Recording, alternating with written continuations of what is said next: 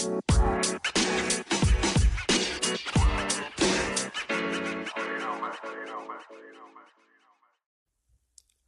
everyone, it's Michael, and I'd like to welcome you to another episode of Diary of a Codependent Love Addict.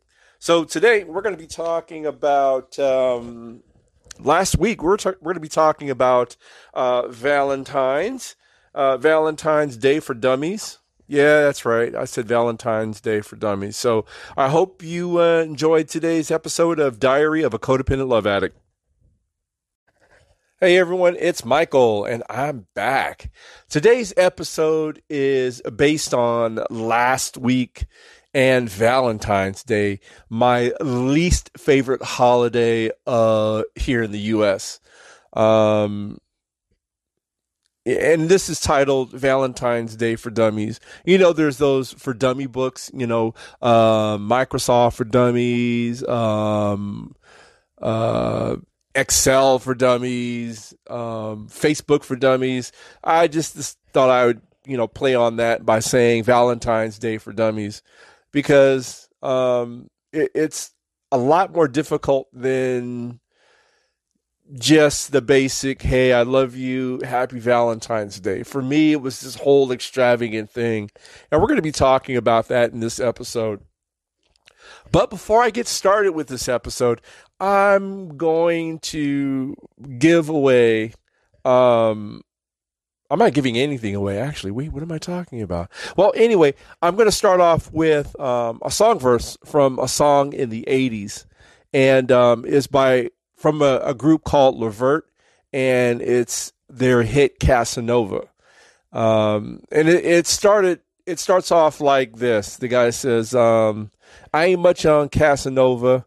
Me and Romeo ain't never been friends. Can't you see how much I really love you? Gonna sing it to you time and time again. So these were words that I lived by for a good majority of my life. So as you know, here in the U.S., last week was Valentine's Day. And it was a different experience this year than I've had in the past. Valentine's Day has always been a special place.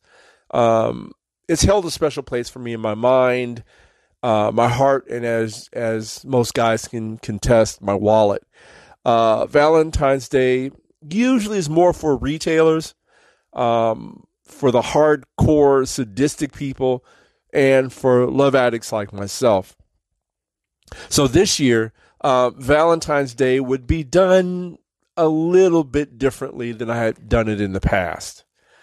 Usually for previous Valentines, it would entail me buying some type of expensive gift, flowers, going to dinner, and some mushy card from Hallmark.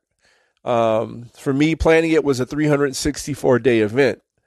I would attentively listen for clues for what my significant other wanted. Then I would spend days making sure that Valentine's Day was just right.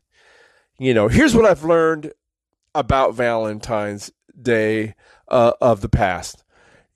Although buying an expensive gift would be a nice gesture for me, it only made my wallet, my bank account lighter. Not to mention, there was a lot of resentment that came after we would break up months later on. The flowers would be beautiful, but I never thought that flowers, are long term. As you know, flowers are good for a few days and then they die. They look pretty good for the moment, but eventually they wither and they die. Dinner usually required dressing up, finding the perfect restaurant, making reservations, and then waiting to be seated, spending more money that I didn't have, and then pooping out what I ate 12 hours later. Valentine's Day cards are, in abundance, and then finding the right one is never an easy task. I would spend a good 10, 15 minutes trying to find the right card. What key phrases, what the picture looked like, how many words could I get on the card, all that stuff that love addicts like myself look for in Valentine's card. Not to mention, it's going to end up in the trash in a few days, weeks, or years, or usually after the breakup, after they've cleaned up everything and decided you were not the one, and they would go through all these, mementos you gave them and either threw them away or gave them to somebody else.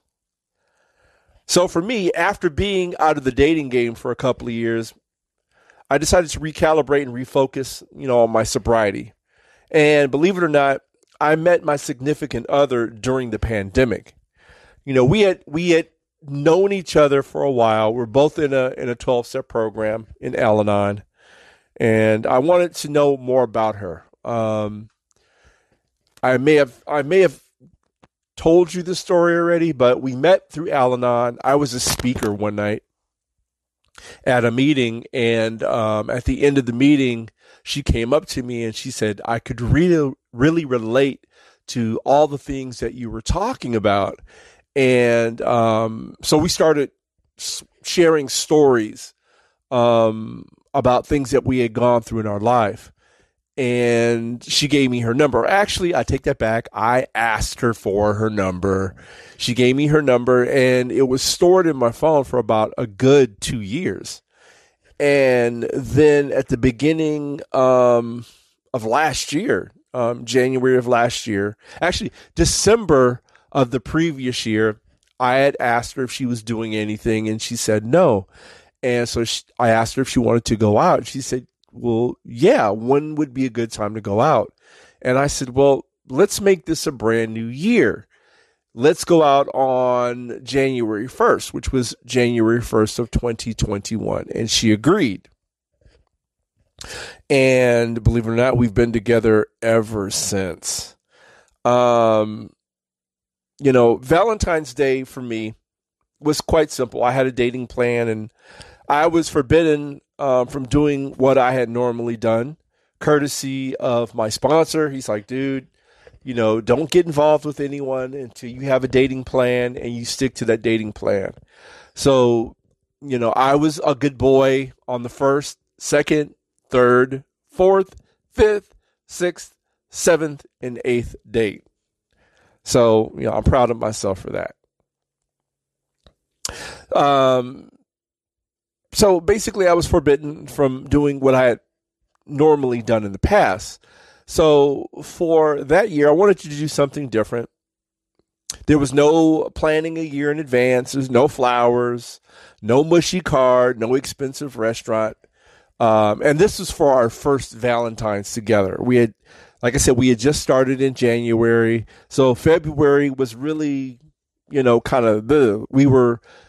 I was like 6 weeks into our dating relationship, and Valentine's Day was coming.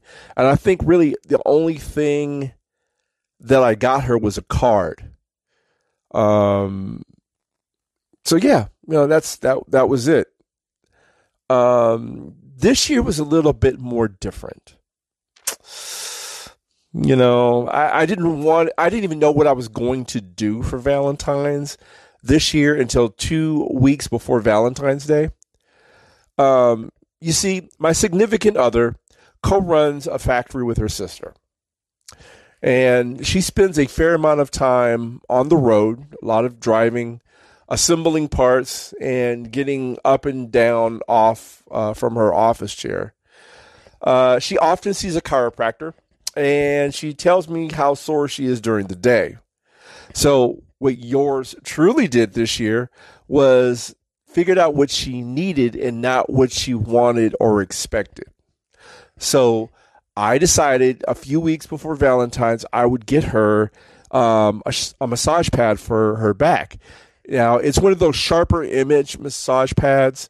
You take it, you put it on the back of your chair, you connect it, you plug it in, and it has a remote control, and it has all these various settings on it.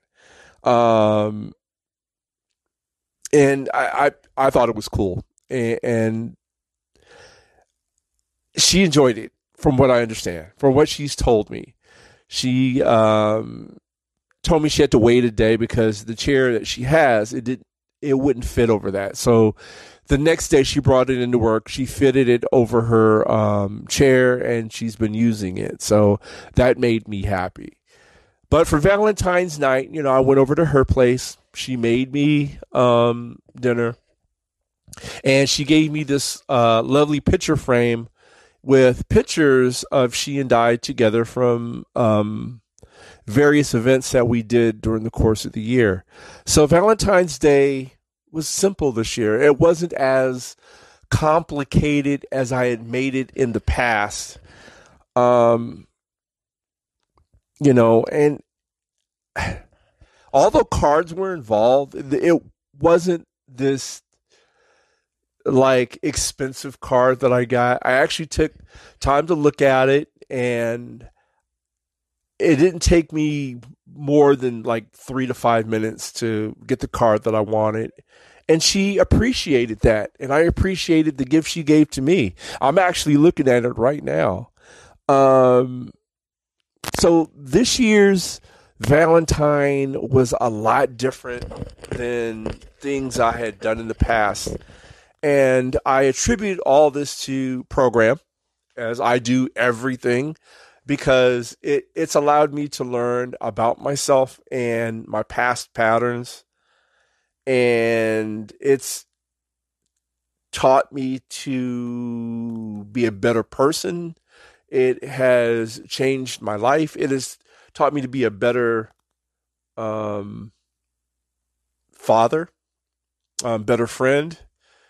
And so this year's Valentine's, I think I'm getting the idea of how this Valentine's recovery stuff is supposed to work for me during Valentine's. It's like, number one, don't overthink it. Number two, buy things that are needed and not wanted. And then finally, number three, I've learned to stay away from Cupid, Romeo, and Casanova. So with that, I'm going to say thank you for listening to my podcast. I hope you enjoyed some of this.